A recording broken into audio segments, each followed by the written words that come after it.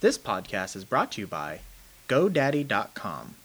Enter Hitched749, all one word, to get your .com domain at $7.49. Again, Hitched749 to get your next .com domain for $7.49 at GoDaddy.com. You really want to know what love is? Yeah. Yes, tell us. More than anything in the world, Ron. Well, it's really quite simple. When you're married, you'll understand the importance of fresh produce. Shut up. Just shut up. You had me at hello.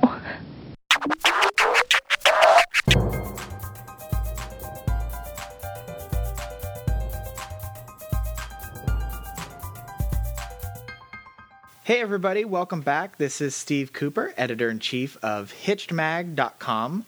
I am with world traveler, podcast rock star, fan favorite, Dr. Noelle Nelson. Hi, Noelle. Hi, Steve. For those who are first-time listeners, this is, episode 190. Noelle is a relationship expert, popular speaker in the U.S. and abroad, and is also the author of 9 best-selling books. This week, Noelle and I are going to discuss constructive criticism, an oxymoron. There are times when your husband or wife is doing something or saying something in a way that you think is inappropriate or ineffective, whatever, and so you tell him. But it seems a lot of the time what you get in response is an eye roll or a, yeah, whatever, or maybe even an argument where you weren't looking for one. Yeah, and, Steve, to give sort of an example of what we're talking about here, it's situations where you might say to yourself, you really shouldn't talk to your sister like that. It's not nice. And he'll go, hey, she's my sister, as in, mine's your own. Or you'll notice something that's going on with him at work, and you'll say something like, well, why did you go over your boss's head like that? He's going to get mad when he finds out. And what you get back is something like, again, mind your own business, when really all you were trying to do was be helpful. Yeah, exactly. Situations where you're trying to offer constructive criticism. Is there a way to do that without offering your mate advice or getting into an argument when you're trying to do that? Well, basically what we're talking about is offending your mate. I'm sorry, yeah, offending your mate. which is what happens a lot. But before we get into that, Steve, it seems to me that constructive criticism is literally an oxymoron. I mean, how can criticism, which is basically tearing down something or someone, be constructive? Because constructive means building up. Uh-huh. And so I think that's really where we start. In other words, what's your motive? When you say you shouldn't talk to your sister like that or don't go over your boss's head, whatever, are you intending to tear your mate down in some way, or do you genuinely want to be helpful? Mm-hmm. So what you're saying is you can't do both at the same time. Either you're being critical, tearing them down, or you're being constructive, building them up. You have to choose. You can't do both at the same time. You're exactly spot on, Steve. You can't. And the problem that couples run into is that's exactly what we try to do. We try to do both. So my suggestion is mix the criticism and go directly for the constructive aspect. I mean, criticism, it never feels good to anybody. I don't care who you are. When someone says to you, you shouldn't talk to your sister like that, what do you hear? You hear that something about the way you're talking to your sister is wrong. Yeah. And it's the same thing with the other example of why did you go over your boss's head like that? Well, what do you hear? Yeah. You hear that going over my boss's head was wrong. And to top it off, Steve, since it's wrong in the eyes of someone that you want to be loved by, it's not just someone, it's the someone yeah. you want to be loved by. Yeah, it's doubly hurtful. No one likes to be wrong, and no one likes to be wrong in the eyes of their beloved. So we're talking, double yuck. Yeah. And that's where I start. I mean, I'd start with dump the need to be critical and go straight for your helpful suggestion. Okay, so when my wife makes a suggestion and she says it's just constructive criticism, I'll say, no. That is an oxymoron, and that is not the proper way to do it. What you should really do is leave out the criticism and instead just get to the construction part, please. Yes. Now, I might suggest, however, that you frame it just a little bit. Just tweak it just a little bit. Okay, yeah, I got a little you. bit. And the main tweak is, and this has to be one of my all-time favorites, is take the word should out of your vocabulary when you're talking to your mate. Okay.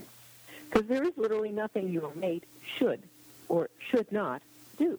Yeah. There's ways they prefer to do things and ways you prefer things done. That's all. It's a choice. You know? I mean, your mate isn't a 5-year-old who's still trying to figure out which shoe goes on which foot. Your mate is a grown person, we hope, who's come to how they do things by virtue of their experience of the world. So, you know, step one, respect that. Don't treat them like a 5-year-old. Mm-hmm. And then comes my all-time favorite word. So should is the one that I really would like to pick in a box and bury somewhere. My favorite word is the word would. Okay. Would is a great word. It speaks to willingness, whereas the word should speaks to obligation and judgment. So, for example, okay, you could state your preference as in, I would prefer if you spoke differently to your sister. Mm-hmm. Okay? Feels really different. Yeah.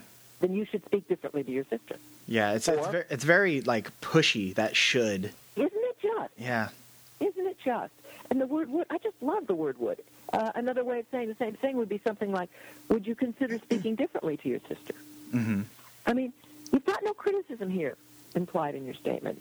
And you do something that's so important between couples. God, Steve, we must say this every single podcast. You've opened the door to a conversation. Yes. To a communication. So, you know, from there, maybe your mate will say something like, well, differently how? What do you mean? Yeah. And then you get to come back with, well, you know, I've noticed your sister looks kind of down when you say things like whatever. I wonder if that might hurt her feelings. Now, you haven't made your mate wrong. You haven't told him or her what to do. You're stating an observation, and they can, frankly, take it or leave it without feeling that their choice of how they be and do in the world is wrong. Mm-hmm. That feels just awful. Yeah. So whenever you can, and I try really hard, Steve, to do this, not just with my boyfriend, but with everybody, is the word should, unless I'm talking to a 3-year-old, the word should, like you say, it's pushy. Yeah. And it instead of opening a conversation, furthering communication, it pushes it away.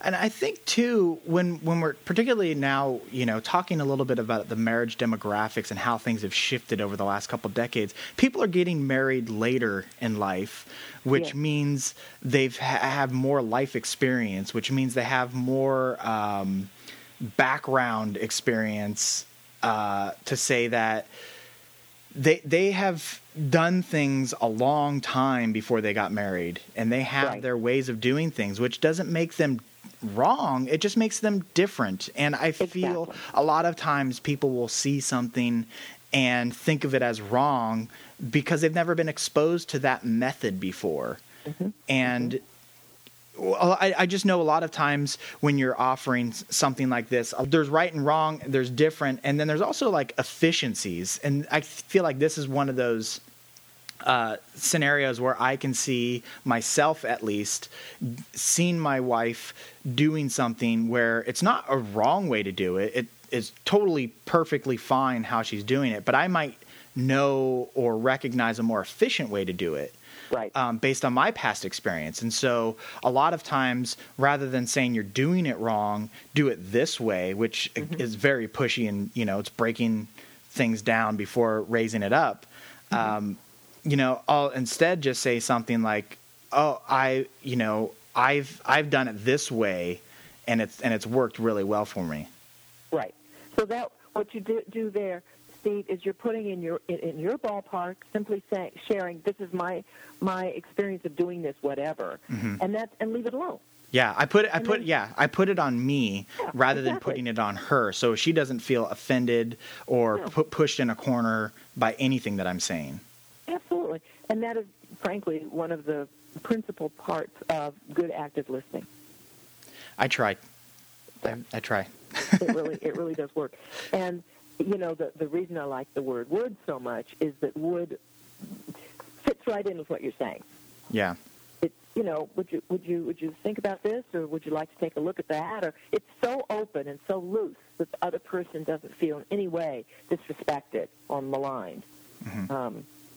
So like that. So let's go one last scenario here. You brought this up. You mentioned what about why did you go over your boss's head like that? There's no should in there. What would you do with that one? How would you rephrase that?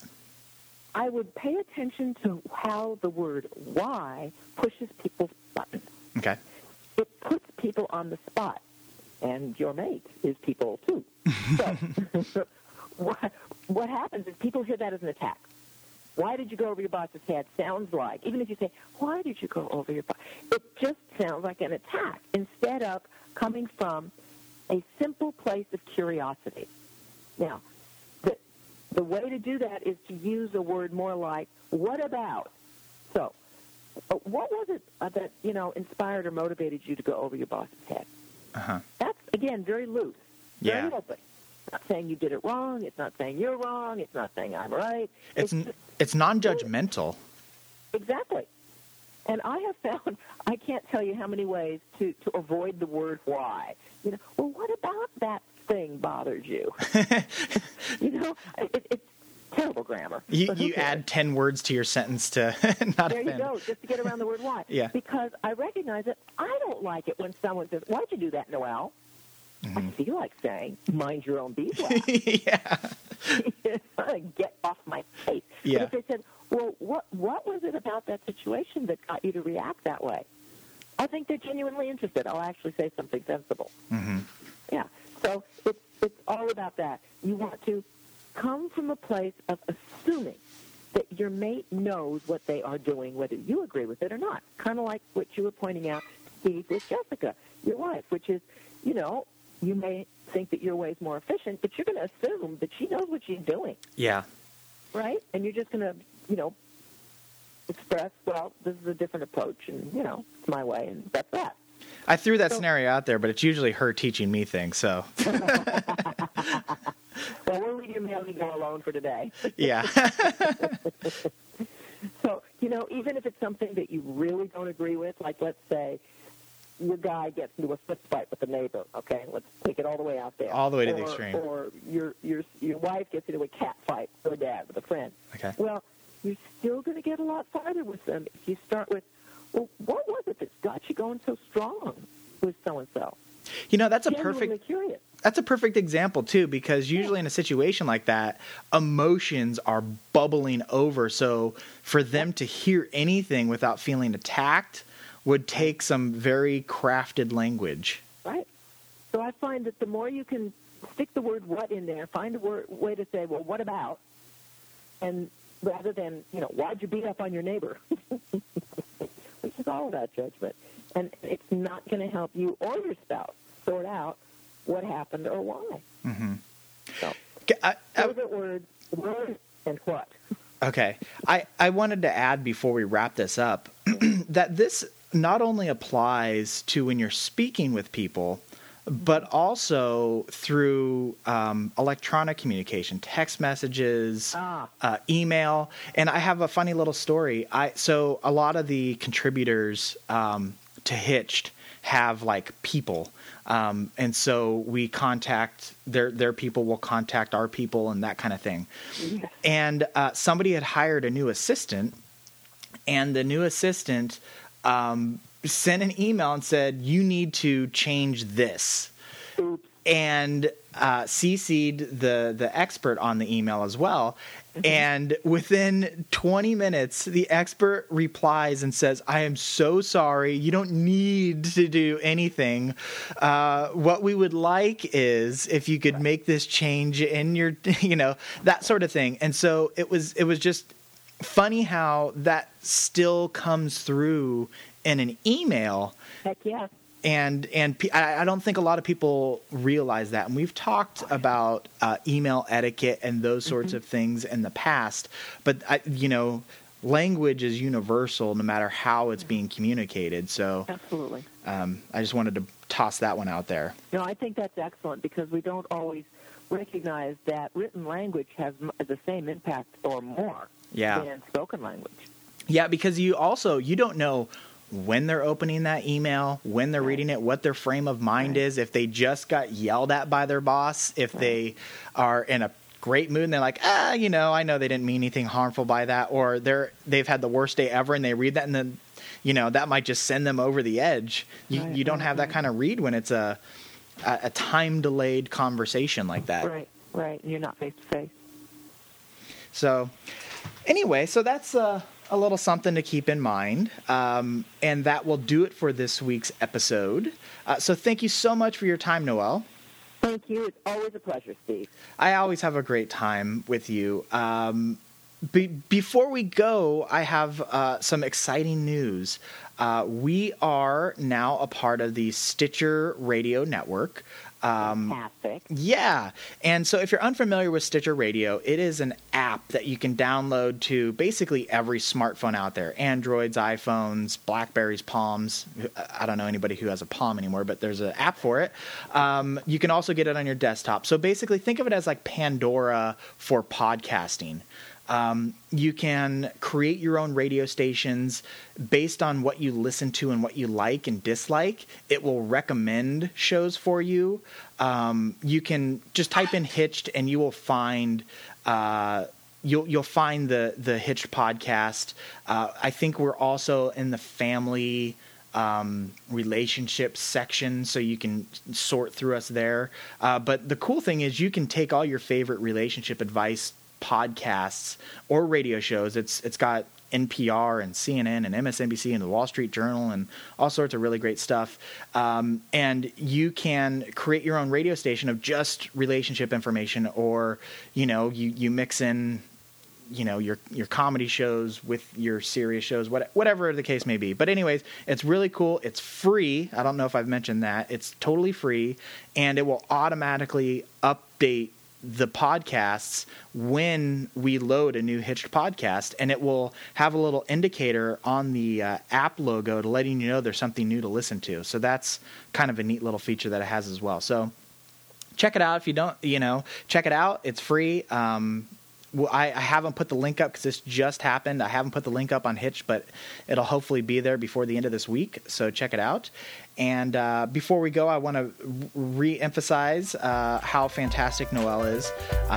Noelle is a relationship expert, popular speaker in the U.S. and abroad, is also the author of 9 best-selling books. Her 2 most recent are Your Man is Wonderful and Dangerous Relationships.